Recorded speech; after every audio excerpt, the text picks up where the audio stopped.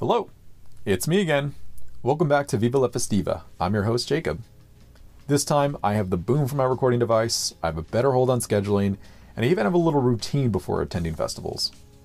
This routine consists of me working out in the morning, pulling out cash, filling up the car with gas, getting myself presentable, and making sure I have all of my needed gear. Maybe I'll make myself a little checklist to optimize all this. Friends of mine know I'm a big fan of checklists too. I also got myself a little scrapbook that I found at a thrift store for just $1.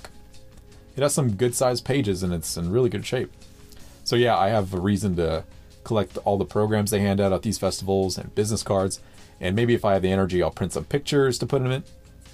My wife and I actually got back from our honeymoon not too long ago.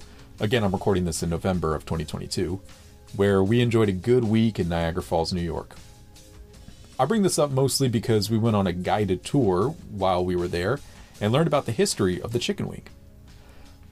Now there's a ton of debate about who started serving chicken wings in the country, and I could really write a whole report on this topic alone, but I encourage you to look into it yourself. Anyways, again, the reason why I bring this up is because of our tour guide, a man named Zach, mentioned to us that there's a chicken wing festival in Niagara Falls, New York, that I think occurs in July. So I just might have to make the 8-hour drive to attend that. And who knows, I guess it depends on what day it falls on.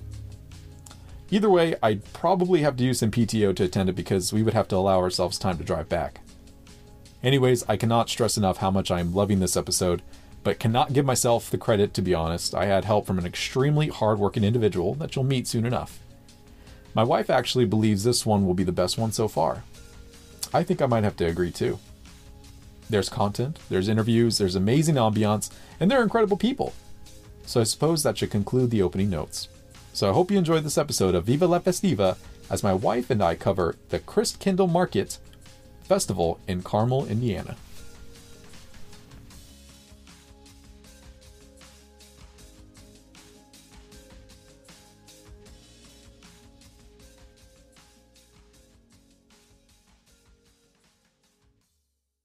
On November 20th, 2022, my wife and I attended the Carmel Christkindlmarkt in, you guessed it, Carmel, Indiana. Note this is the Carmel, Indiana, as in C-A-R-M-E-L and not caramel like the candy. Apparently this city is infamous for having a plethora of roundabouts, or I think some might refer to them as traffic circles. And yeah, we learned that when we were coming in. The Carmel Christkindlmarkt is a festival that occurs from November 19th to December 20th with various performances and events sprinkled throughout. We had the address put in, which was 10 Carter Green, and the GPS brought us right into the edge of the event, which is not ideal because we, of course, were looking for parking firstly. We had to circle back and eventually found some parallel parking a couple blocks away. My wife and I were bundled up with thick jackets and headgear, and rightly so because it was about 20 degrees when we arrived.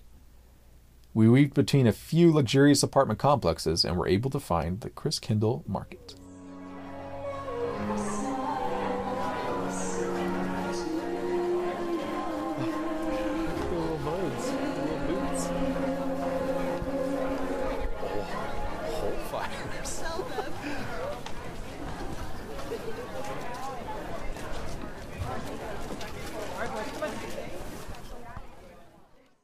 Needless to say, the energy was high any which way you looked. There was so much to do, but we arrived around 12:20 p.m. and I had a scheduled interview at 12:30. So we found the nearest map and we found the guest services building where we had arranged to meet with our first interviewee. But before I go into that, I want to talk more about the venue of the festival.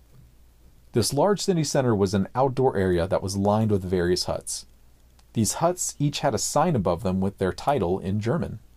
The smaller huts were designated for vendors to sell their goods, whether they were food or handmade items. There were a few medium-sized huts that visitors were able to walk in and purchase goods, almost like a small market. That's where I purchased a, quote, Christmas soda and a rather interesting large chocolate bar. My wife got an interesting bag of small wafer-looking treats as well. I wish I wasn't so self-conscious about my pronunciation, or else I would really try to put the names of those treats. But they're in German. I don't know. I just feel like I'm going to screw it up. But I'll try to include some words here and there at some point. Oh, of course, there was an ice rink too. And there was a pretty solid amount of people out there skating too. That rink probably took up about 30% of the entire area of the festival. and you'll soon learn that it has a pretty high demand from festival goers. Let's see, there was also what the locals refer to as the pyramid, which I thought was kind of odd because it kind of resembled a windmill more than a pyramid to me, due to the large windmill-like wings that rotated above this large wooden hut.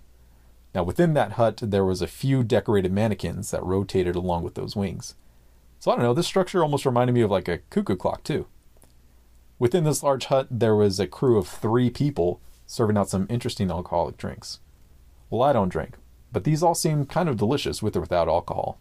There were wines of flavors like baked apple, sugar plum, elderberry flower, cranberry, and blueberry, things like that. Okay, wait. I have to mention this now before we go any further because it's relevant, but when we first arrived, we noticed some people walking around with these really cool small mugs that were in the shape of a boot. So this sparked my wife's attention because she loves to collect mugs. So this large hut where they were serving the hot wine was actually serving all the drinks in these small mugs. Another feature that I really think showed that the festival went above and beyond was the addition of outdoor heaters placed in some resting areas across the festival. There were also these small gazebo-shaped things that had small gas-powered fire pits in the center. In the past, I had always seen these at a distance and questioned their efficiency. Well, now up close, I can really say they had a pretty good range of heat. Would I get one? Nah, I don't think so, but I definitely appreciated these in this chilly weather. Directly next to the pyramid was a pavilion-type structure where there were some picnic benches and a small stage setup. So, let's get into the first interview I conducted. Now, I gotta prepare you for this, because, dude, I was not expecting this. Okay, because look, whenever I set up interviews, I legit just hop onto the Contact Us section of the website, introduce myself and my podcast. I also mentioned that I would like to interview anyone. The only criteria that I ask for when it comes to interviewing somebody is that they have a love for the festival and knows a little history about it, more or less. Honestly, it could have been a volunteer or an assistant coordinator because I'm just a lowly peasant and I don't want to take up too much of anyone's time. And I had emailed back and forth a couple times with someone named Hannah who said, yeah, sure, you can talk to Maria at 12:30 at the guest services building. So I was like, cool. So Maria works at the guest services part of the festival and I could take like 10 minutes of her time, no big deal, right? And when I found Maria at the guest services building, she was a pleasant woman with the high energy and even remembered my name. So I was looking forward to interviewing her, and cool. Well, it turns out that Maria Murphy is actually the CEO of the Christkindlmarkt. That's right. The eyes, ears, head, shoulders, knees, and toes of the festival. The award-winning Carmel Christkindlmarkt CEO was talking to me. It was an honor, truly. Like, wow, I was not expecting this at all. So I'll come back down from Cloud 9, and I'll start up that interview right now. So thank you, Maria, for giving me a chance to speak with you today. Before we get started, can you pronounce the event we're currently at? Because I feel like I'm like butchering it every single time. It is a difficult word, Jacob. The name is Carmel Christkindlmarkt. So I always like to say it's like saying Carmel is obviously easy, and then Christ with a T. It's like the guy's name Chris with a T at the end. Right. And then Christ, and then Kindle is like the Kindle reader. Kindle reader, right? Yeah. So Christ, Kindle, and then Markt is like the guys like Mark. Because you've got that K in there. Okay, Mark, yeah. With a T at the end. Markt. You got it. Yeah. I feel like I was oversimplifying. Markt. And how long has the festival been going on, and how much has it grown over the years? So we founded the Carmel Christkindlmarkt in 2017, and it has been going on for 6 years, although it's only our 5th market season. Who's this? This is AJ. Hi, how are you, AJ? Good. You want to tell them about what you're doing here at the market this year? We're selling, what's they called? Beer steins. Yeah, with your mom, right? Uh-huh. Yeah. Are you having fun? Uh-huh. Good. This is perfect. I love it when someone... Just little kids. Yeah, some of the people that I interview, they're like, oh my gosh, I'm so sorry if it's too loud. I'm like, no, I want the ambiance. Yeah. You can always edit it out if you don't like it. No, that was great. That was pure. Okay. So I'm sure there's a lot of preparations that go into something like this. this. How early do you guys start planning all this? And is it a challenge every year, or has it gotten easier over the years? Absolutely. It's always a challenge in new ways. Of course, in the beginning, it was like a total new, so many unknowns. Sure. Now we know more about what we're doing, but we always want to make it better and better. And so there's always new challenges as we develop new features here at the market. Okay.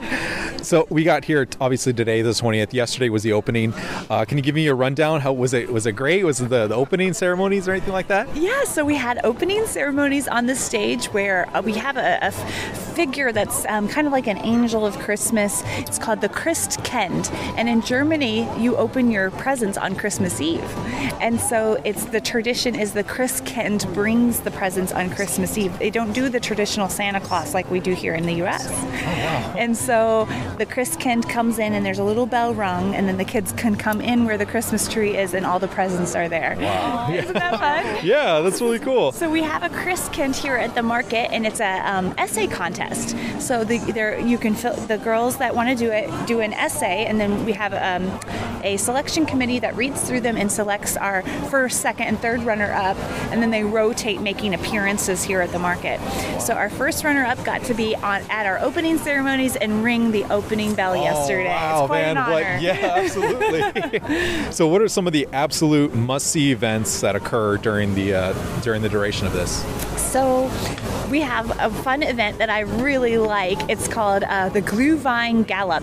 So Glühwein is the traditional mulled wine that we serve here at the market, and we have a 5K that starts here at the market, goes around the city of Carmel, and then ends here at the market with a nice glass of Glühwein. Oh, there you go. That sounds pretty nice. That was a fun one. We have a number of other events if you check out our website. Great, yeah. I'm sure 5 years back when I was really into running, I would have loved something like that. As of right now, not as much, especially not in this weather. Well, it's a fun run, so you could walk it if you want to. Oh, okay, there you go. Still get your Glühwein. That would be me. So I'm seeing an immense amount of people here. How many visitors do you believe come through here on a daily basis? So it varies depending on the weather, mostly. Right. And then the day of the week, of course. But on a very, very busy night, we'll see about 10,000 people an hour. So oh my gosh. In a whole season, we see around 400,000 people. Oh, wow. And so what do you think your favorite part of the festival is? That's a really great question. I love all the food. I personally seek out amazing vendors who sell crazy, awesome products and food. So I just love it. I think my favorite part, honestly, is just seeing the faces. I know it's cliche, but it's really true. When you look around and you see the smiling faces, or you see the people cracking up at themselves trying to ice skate, or whatever it is, it just tickles me, and I can't help but be in a good mood when I'm here. Sure. And as far as the fans, what do you think the fan favorite is? So the Glühwein, the mulled spice wine that I mentioned before, everybody loves it. We've got myriad of different flavors that you can try. The new one this year is sugar plum. So I actually was gonna want to try that one. Try it's so good. We'll have to get you a sample here in a second and see what you think. Cool. The other food favorite is probably our raclette, which is where you get the bubbly cheese on top, and then you scrape the cheese onto a baguette, and you can add some meat in there. It's so good. Okay, that sounds right up my alley. I'm the food guy. Good. Okay, we'll get you the raclette. We'll get her the Glühwein. And then as far as the product goes, I think the fan favorites are probably the boot mugs. The little boot mugs that you can collect. Those. Yeah. And we've been doing those since 2017. So people, it's really collection. If you Google them and go to eBay, there's some of that sell for like $20 or something. And they're not, we sell them here for $5. So that's quite a markup. So there's clearly a Christmas influence here, but do you believe this is a great time for anybody, regardless if they celebrate Christmas or not? Absolutely. It is amazing how much of a community event this is.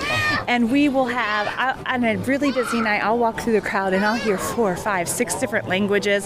I'll see different outfits that represent different religions and cultures. And so there are so many people who come that don't celebrate Christmas, and they just come because it's a welcoming and fun environment. Absolutely. Okay. Is there anything else you'd like to say to any of our listeners that would be considering coming to Christkindlmarkt? Perfect. Good job. Perfect. Okay, I'll get better. Just come out, check our website out before you come. If you're going to ice skate, you do want to pre-buy your tickets, because on a busy night, we will sell out of all of our sessions ahead of time. Oh, man. So you don't want to come and have your skates and then cry because you can't get on the ice. So Okay, we so will avoid tears, buy your tickets ahead. That's a great piece of advice. All right, so thank you so much again, Maria. I think there is a lot to see, so I'll let you go, and I appreciate your time. Okay, awesome. Thank you so much. It was a pleasure meeting you. So Maria wanted to take us for a small stroll around some of the places across the block. Our first stop was at a bustling hut where a festival must-have called the raclette was being served. These sandwiches consisted of a kind of stinky cheese with some ham, onions. I think there were pickles in there. I don't know, but it was actually really delicious. And that stinky cheese thing, it was just like, I don't know, like it's one of those things where it doesn't really stink. It's just more of like a thick, I don't know, just a thick stinky cheese. But the taste was great. I don't know. Just what I'm saying is, pay no attention to the smell and focus all your energy on the taste of that guy. The next stop was to see an amazing man named Ringo. He was hard at work creating these small wooden Christmas trees with a special rotating wood carving deal. I'm sure there's a word for it. Watching this man create these wonderful, small, intricate works of art was mesmerizing, and the room was serene as we watched in awe of this artist at work. Here's that audio. When I'm here, because I've been just like working to get to this day. Right. And so like yesterday, I was like, I have zero appetite to eat any of this stuff because I haven't even eaten any of it, but I've like been thinking about it so much. I don't know, it doesn't make any sense. But No. I'm like, it doesn't sound good right now. Too stressful to eat a little bit sometimes. Exactly. Right. Exactly. Sear it. Move, Kate. So this is our workshop, and I went to Germany, and I've met with different artisans that do Christmas wood art in Germany, and invited them to come and do demonstrations. Oh my gosh. So you're about to see Ringo Müller, who's from Seifen, Germany, and he will be presenting how he makes little Christmas trees that go on the different decorations he makes.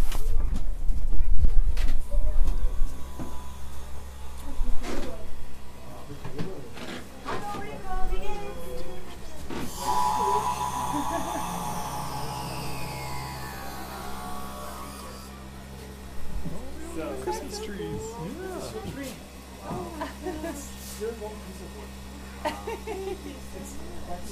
Master craftsman in Germany. So if you look at the different decorations in the back, see my the person goodness. holding the tray with the little green tree, Yeah. all done by hand. Wow, that's in the middle, those trees, Yeah. all done by hand. Wow. So this is it's lathe turning. He has such a nice little setup here. Isn't it fun? Keurig back there. And, Yeah. hi. How are you? Doing all right? Thank you. This is Jacob Megan. Megan. I'm Ringo. Ringo, nice to meet Nice you. to meet you. We were just admiring your Christmas trees here. They do a podcast. Uh-huh. Would you like to have a tree? We would love a tree, absolutely. That's so funny because we moved out here to Indiana earlier this year, and this is going to be one of our Christmases that we don't have a tree, so we'll have a little tree at least Yay! to be with us. Yeah. This is your first year in Indiana. I didn't know that. Yes, yes. Oh, very cool. Well, welcome. Thank you. Look, the beginning is a squared piece of wood. And I already cutted the edges. And now, with that tool, I turn it smooth and into the shape of a tree, like a spire. The general shape. And then, with that tool and a little hook here, I pull a very thin piece of the wood and push it downwards. Just and once. it curls. So maybe you can see it. It's so beautiful. I've watched this 100 times and I could watch it 100 more. It's so mesmerizing.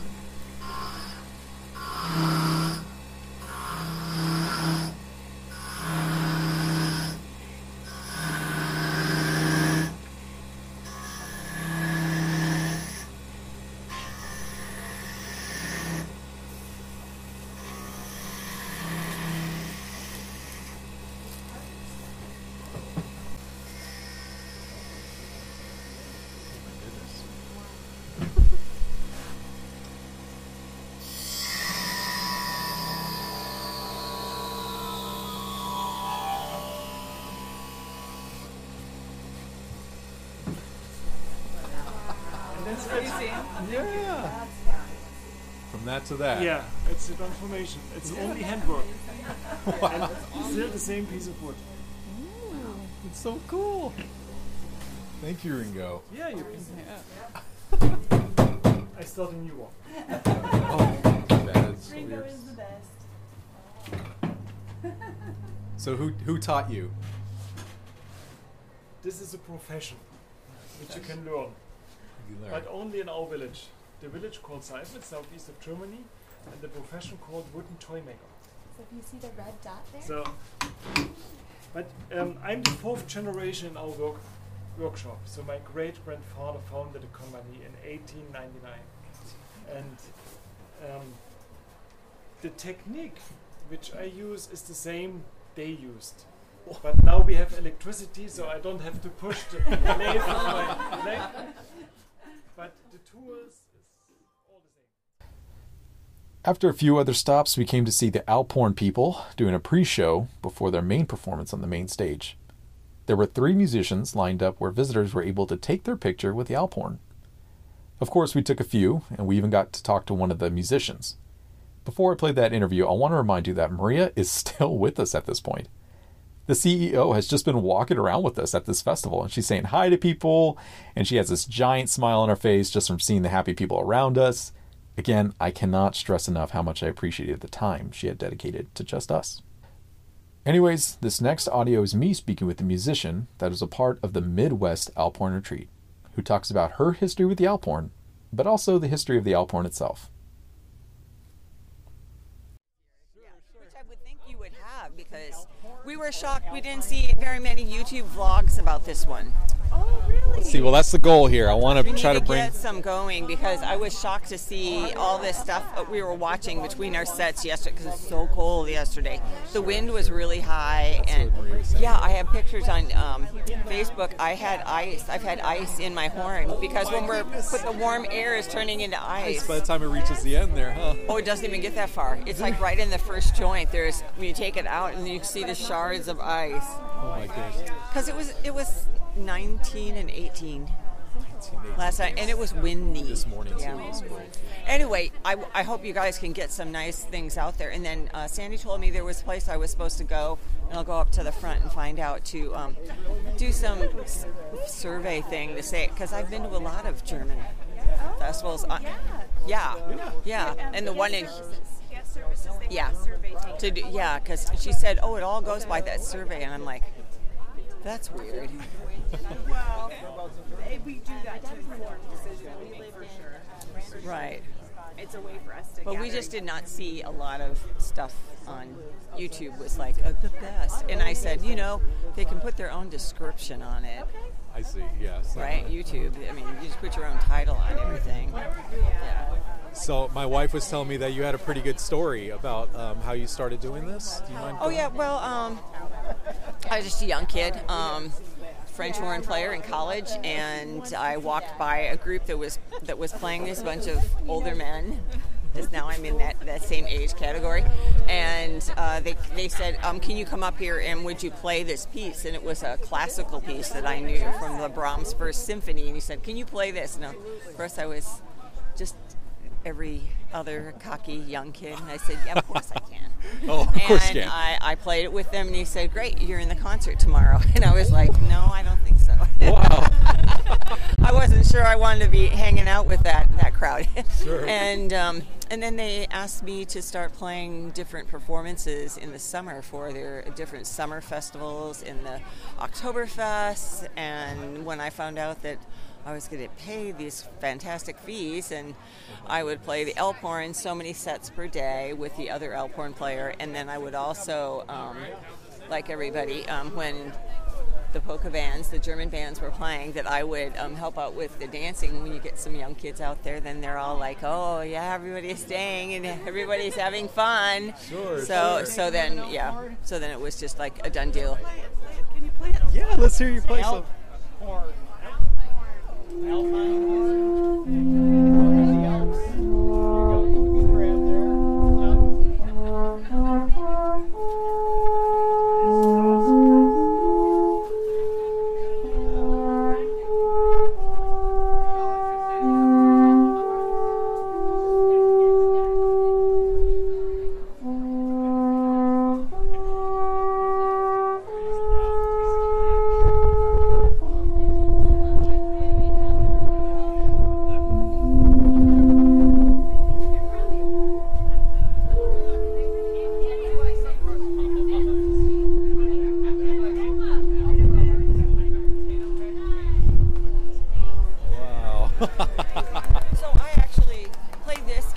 competition this last summer in Neda, Switzerland.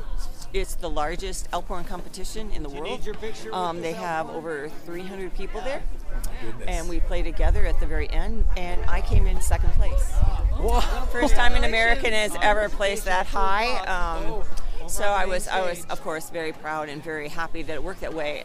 It's a lot about understanding the folk traditions. So what we just heard us do was an imitation of something that was written probably like in the 1940s by Martin Christkindlmarkt, a very famous maker of Alphorns and person that wrote down some of the traditional tunes. So we try to stay with the most traditional things that are probably from, we have no idea. As I did the history of the Alphorn with Pro Helvetia, the Swiss cultural minister in Switzerland, they helped me, and I did that for my dissertation. It was original research, a PhD, and I researched where we could find the most authentic things, but everything is just being remembered from one family generation to the next, because music wasn't written. They played in the mountains. It was the shepherds. So every family would have one child that would become the shepherd, a boy generally, because it's a kind of you need a lot of bravery. You would take the cattle up into the mountains in the early springtime, and you would stay there all summer till fall, when it was starting to snow was going to be coming, and then they would bring the cows down, and that's when they would have the Oktoberfest. But the whole time they would be up there, and they would signal back down into the valley to their parents, "I am well," at the end of the day. They'd play this particular, we call it, it's been titled a call, so it's a short number of pitches like what we were just doing. Sure. And it would be like a calming signal. They'd also play to calm their cattle. They said they talk about the rowing of the cattle as they're walking, but that's because they walk on these like switched back little paths up there.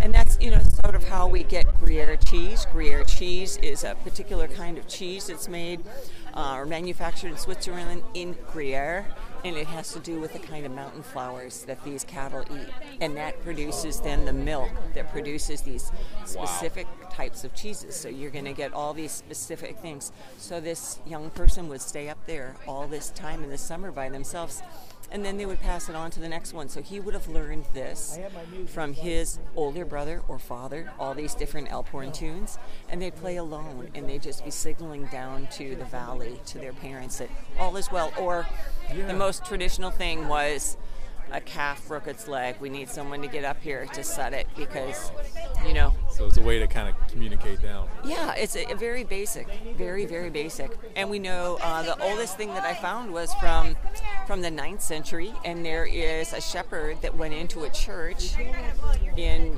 the late springtime, and he was probably, it's too early to go up to the pasture. They weren't going to have a lot of cheese yet. They weren't going to have milk up there. And he went into a monastery, and he really wanted to get some food. So he played for the monastery, and they gave him 2 chunks of bread. Oh, wow.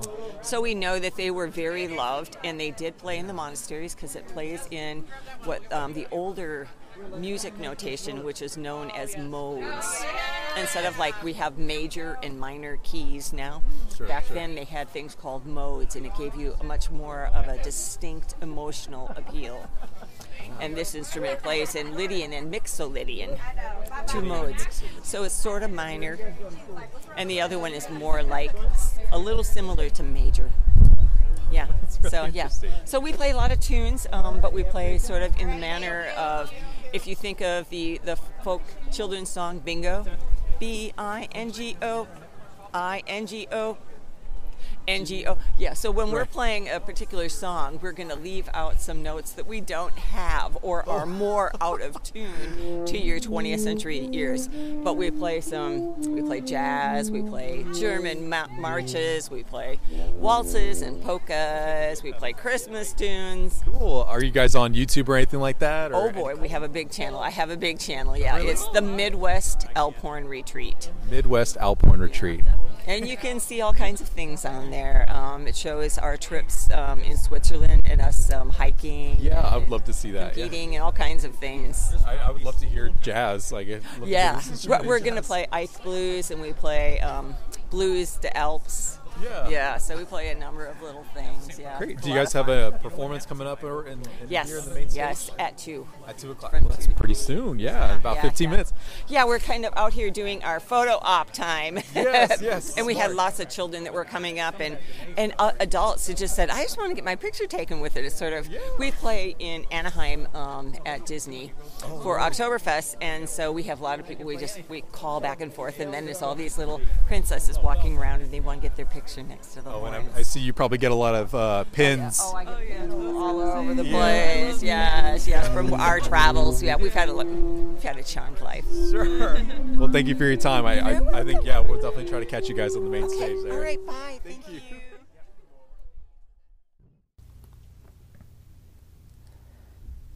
After we finished speaking with the Midwest Alphorn Retreat, Maria took us to the Pyramid, where she treated my wife to a small boot mug of the Glühwein that everyone loves so much.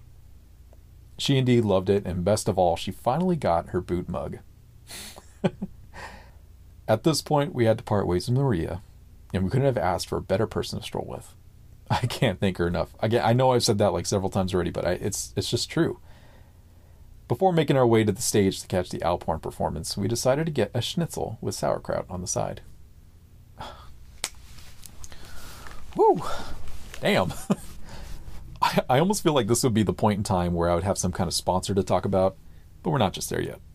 So let's talk about some of the reviews on Google that I've seen about the Carmel Christkindlmarkt. Now, these reviews are actually from last year, and I'd say take them with a grain of salt because some of the negativity about the festival was really not apparent this year. David Riggleman gives 4 stars, saying, lots of fun shops and beautifully decorated. There are also many good food options to sample from. It can get very crowded, so I'd recommend going on a less busy time, such as a weekday if possible. The ice rink was closed on the day we went because I think it was too warm. Sue Ream gives 5 stars, saying, a beautiful way to celebrate the holidays. This little German village includes raclette, an ice skating rink, a tiny heritage building, all the shops and food of Germany you could want, all served in the holiday spirit. Live music and fires to keep you warm make the winter experience warm. Lots of lines, so make sure you allow enough time. Jess Hughes gives a 3-star rating, saying, I read about this event online and was really excited to check it out. It's definitely very popular because every time I go, it's super crowded. Things are a little bit more on the expensive side, which makes sense for such a large attraction. The ice skating is super fun and well worth it, and the authentic food and desserts are definitely pricey. Everything was pretty good, especially since I like German food, but you're definitely paying for the experience more than the food.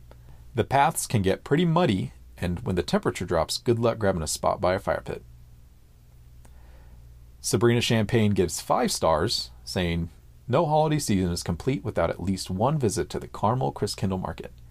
You can ice skate on the outdoor rink, purchase some truly unique gifts, eat traditional German food, and sip on some warm beverages.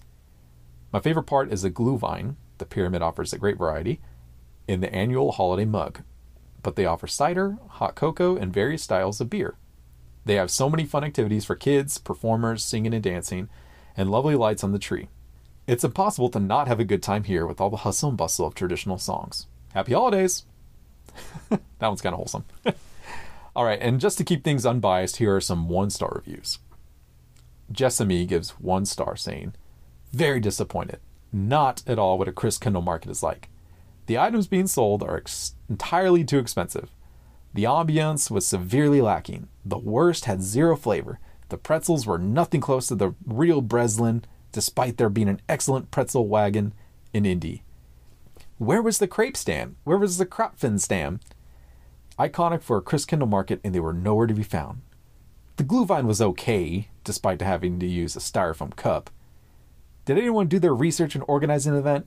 Love the thought, but this was not a German Christkindlmarkt. All right, okay. Sorry. Dale gives 1 star, saying, not at all that good. Purchased a pretzel and it was cold and was really bad. Put most of it in the trash and saw others doing the same. Lines for food, what there was long, not worth the time. Nick gives 1 star, saying, very small and not worth it to get there. That's it. That was it also. There's just one sentence.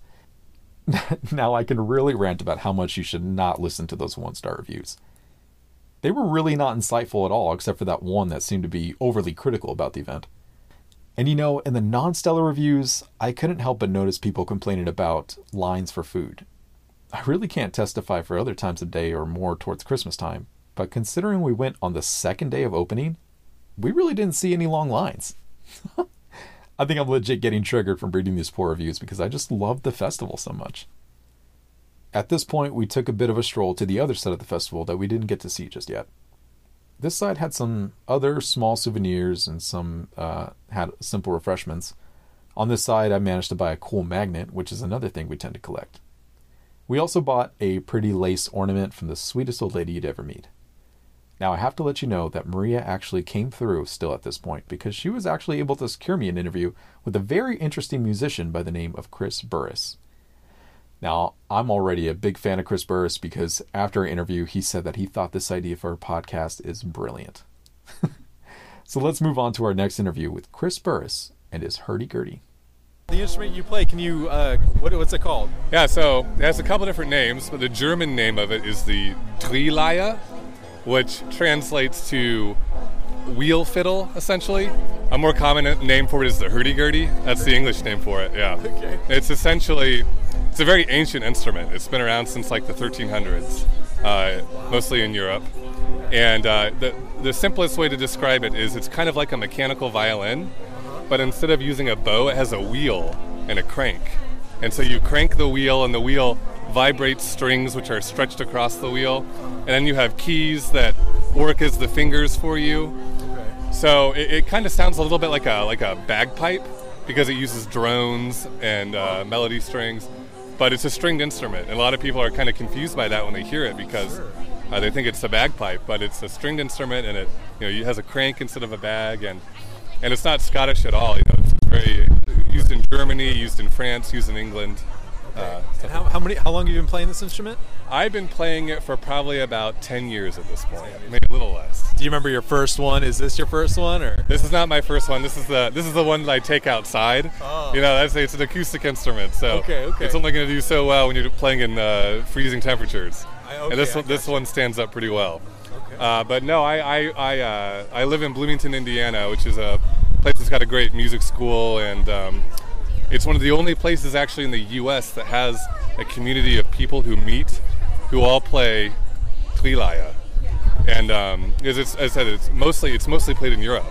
It doesn't really have much of a presence in the U.S., but coincidentally, they live in the same town that I do. And I've always been interested in ancient music, medieval Renaissance music and instruments, and so that's kind of how I got connected with it. That's where I first learned how to play it. I'm coming here. What is your favorite thing about Christkindlmarkt? I mean, it's got to be the glühwein. The glühwein. People probably already said that to you, but I love getting my collectible mug. I get one for every year that I perform here. Yeah, I think that's going to be our new thing. First of all, she collects mugs. But yeah, I do too. Oh, and yeah. you got to get one every time. It's a different color, and yeah, I love sitting with the glühwein. There are people here now that I've come to see year after year, so it's fun to come and say hi to them. And you kind of reminded me about the community that you find in Bloomington. I think that's one of the great things about festivals like this is that it kind of brings together people of a certain culture or certain music, like you said. Yeah, like speaking of the outpourings that you hear right now, Yeah, I came in and it's like that's a very familiar sound to me. It's like, oh, you know the Kindlemart is happening if you hear the outpourings doing their thing. So. Do you have any students or mentors that you're teaching at the moment? Not right now. Obviously the pandemic kind of changed a lot for performers and for gigging musicians. I see. But as I said again, in Bloomington, when this hurdy-gurdy community event happens, it is a time for students and teachers all to come together and to learn things from each other. And, absolutely. And that's how to do. That happens in around September. So that's kind of the teaching hurdy-gurdy month is September. Okay. So are there? I'm sure you're always, since you said you're a professional, you're always challenging yourself. Is that the case, huh? Absolutely. The hurdy-gurdy is an instrument that doesn't have a lot of easily accessible resources for it in terms of the music that you traditionally learn to play on it or the technique that you build on it. So that's always a challenge to find more about the scene out there. That's even kind of a weird thing to say, the hurdy-gurdy scene. Yeah, it doesn't really exist. But you're always looking for more traditional music, and a lot of it is so old. So you're trying to dig through archives and places where you might try to find at libraries and things. And so much of the instrument is done through oral tradition as well. So that's one of the real challenges of it, is that you're just trying to like learn tunes and keep them in your mind. And that's when I perform here. I don't use any music. I have all the tunes in my head. And wow. It's just 45 minutes where I just play through all of these 45 tunes. minutes of memorized? Yeah, oh my goodness. So that's part of the instrument. Like it comes with calling yourself a hurdy-gurdy player. Oh, I gotcha. Now, going back to the hurdy-gurdy community, is there any kind of like rock stars, like just guys that are just like, or guys or women that are just amazing at it? Yeah. There's a guy called Guillaume Desk. He's French. A lot of the there are really good German hurdy-gurdy players and really good French hurdy-gurdy players. Guillaume Desk kind of markets himself as the like Jimi Hendrix of the hurdy-gurdy. Oh, yeah, all right, man. Yeah. He uses all these effects pedals, and he's got like double bass drum, kick drums. Wait, you said pedals and all that. Like there's an electric component to these hurdy-gurdies? Yeah, like I mean, obviously, for this one, for the Kindlemart, I play like a very traditional setup. But yeah, I mean, hurdy-gurdies, you get like a great electric setup going on one. You can do all sorts of things. Wow. You can make it sound like an electric guitar, essentially. That's so cool. I mean, that's an art of its own. Like there are builders out there who specialize just in figuring out how to put pickups in hurdy-gurdies. Right. I mean, I've seen the instrument. It's just this box shape, and I'm sure there's a lot of intricate workings that are going on in there. It's built of about 200 parts. 90 of those are moving parts, and so we always say like, part of being a hurdy-gurdy player is also being a mechanic. Oh, like you have like your instrument, and you have the things you would expect, like you have extra strings, you have rosin for the wheel, but then you also have like screwdrivers and Allen wrenches and oil and tweezers, because it just has it has a mechanical instrument, Right. Just requires all these adjustments being made on it all the time. Wow, so yes. that's part of it. Yeah. Yeah. So you have to really know your instrument in and out, huh? Yeah. Oh yeah, absolutely. Are you performing today? Have you performed already today, or? Yeah, I perform at 3:00 today. As I said, I'm kind of an old veteran of this now, I suppose. So. Oh my gosh. Yeah, I'll be going up there, getting set up, and we always have like a little meeting with the sound person, because getting this instrument mic'd is a little complicated. Yeah. Speaking of pickups and things. Yeah. So that's always kind of the first adventure of my performance, is to figure out how we're going to get it mic'd and everything, and I just start and I just go. Yeah. I just start, and I just play through all my tunes. Go from 3 to 3:45, and people really enjoy it. It gives such an authentic sound, because it is such an ancient instrument, and it plays German music for hundreds of years. Yeah. So that's one of the reasons why I really like doing it here. Okay, and how many times are you going to be performing during the length of this? Yeah, I'll be doing about 7 or 8 performances. Okay, over the course of the season. Okay, awesome. I mean, I think we're lucky to get you in 45 minutes. So we're going to see you. Yeah. Okay. Do you have any questions for him or anything like that? Any interesting? No. Yeah. Good luck out there. I mean, do you get nervous at all, or are you kind of not anymore? No, not anymore. I mean, when you said that you just kind of let yourself go, I totally feel that, man. So okay. All right. Well, thank you for your time, Chris. Yeah. It's nice to meet you. Thank you. Chris has been coming to this festival for 4 years now and really understands that positive energy that Maria had mentioned. Chris was going to be performing in half an hour, so I was grateful to speak with him. At this point, my wife and I had both a pretty good appetite still, so we decided to go looking for some other foods. We came across a large-sized hut with a giant grill in the center where we were able to share a bratwurst. While we snacked, we found another walk-in hut where we got to read more about the history of German immigration and the Christkindlmarkt. Once we popped out on the other side, we took a seat, but not too long of a seat, because we heard that bagpipe sound that Chris had mentioned, and we both shot up to go to the main stage.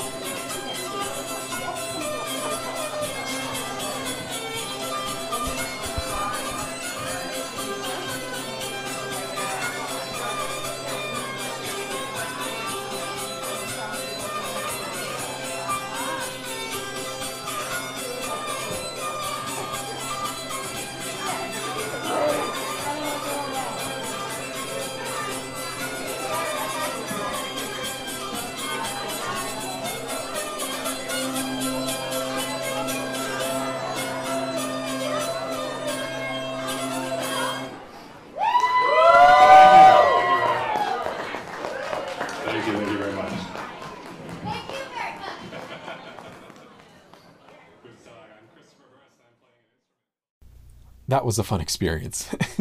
I mean, think about seeing an instrument being played for the first time. The hurdy-gurdy is definitely a unique instrument, and it kind of looks like a cello had a baby with an accordion. When I asked about the difficulty level for playing the hurdy-gurdy, Chris had said it's kind of like patting your head and rubbing your stomach at the same time. The sound of the instrument had a dark, haunting vibe to it that kind of reminded me of that one scene in Midsummer where the women were dancing to be crowned the May Queen. I went back to rewatch that scene just to see if the hurdy-gurdy was used, and although it is not being played, there is a stringed instrument that seemed to be the same concept.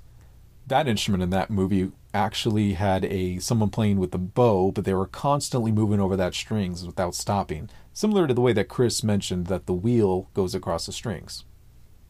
We were kind of nearing the end of our time at the Christkindlmarkt, but we wanted to grab something warm to drink, and there were tons of options. Scattered around the festival were huts with glühwein, hot cocoa, coffee, craft beers, and typical canned sodas. I think the festival did a great job of offering that variety. We got a pistachio coffee that really hit the spot. When we took a restroom break at one of the 4 restrooms, it was really clean in there. After that, we took our stroll back through the few blocks to our car and left the Christkindlmarkt. So let's get some boring stuff out of the way. Let's talk about trash. Well, there really wasn't any trash flying around or anything like that. There were plenty of trash bins around, and I think the staff had done a wonderful job of making sure none were overflowing. Like I had just said, the restrooms were all clean and well maintained by the staff. As far as prices, I can kind of feel for the others on that, because some of the stuff was pretty up there. But what I will say is that I only stick to using the cash that I bring to these events, and in this case was $60. So for less than $60, I got a schnitzel, a coffee, a brat, an ornament, a chocolate bar, a magnet, and a soda. So I don't know, I think that was pretty good considering. The crowds were not bad either, and I think the immense amount of vendors were to thank for that. And I'm not sure if this is the case, but I'd bet the market in Christkindlmarkt stands for market, because the way all these huts were lined up kind of reminded me of just that. So that design in particular, I bet contributes to good flow of people without bumping shoulders. So I don't know, you could probably see why I kind of shrugged off those negative comments that had to do with the long lines and crazy crowds. Besides, if you look at those comments on Google, you'll see that a lot of them have replies from the festival committee. So maybe they saw those issues and worked on them to make this year way better. Now remember, we also went at 12:30 p.m. on a Sunday morning, so I'm sure the time of day can affect the number and possibly even the month as well. But I don't know, maybe we caught the after-church crowd and this was as packed as it gets on that Sunday, midday. Is this a family event? How is that even a question? Like seriously, you got all this winter cheer in the air and the ice skating, the hot cocoa, the music and all that. It is definitely family friendly. And what is so chill about all this is that it's free admission to attend, and it's in this big open city square where anybody can just pass by and stop in for a bit. Also, during the time we were there, I noticed some QR codes placed around the place asking to vote. When I followed the QR link, it brought me to a page where there was an apparent contest going on for the #1 holiday market in the country. At the moment, the Carmel Christkindlmarkt was #2, behind a Christkindlmarkt occurring in Pennsylvania. So, maybe in the future I'd have to fly out there and attend that one. A big thanks goes out to Maria Murphy, as I cannot explain how helpful she was with my coverage. I would also like to thank Chris Burris for his time. In addition, a huge thanks to Midwest Alphorn Retreat, and be sure to see them on YouTube.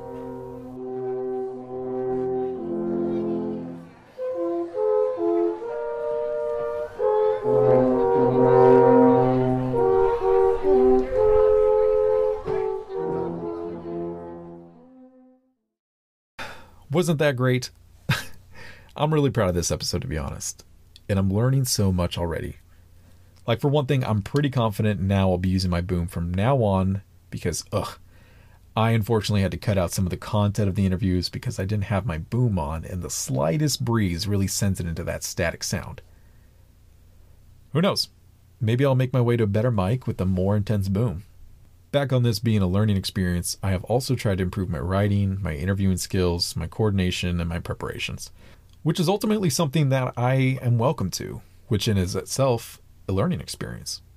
I mean, as of now, I consider this podcast as a hobby. Just like any hobby, you find it to be fun, and naturally start to learn how to make it more fun, sometimes even quote unquote better. On the other hand, I am a bit of a workaholic, and I'm trying to bring in a bit of a business aspect of it by trying to think of sponsors that might want to help with the podcast.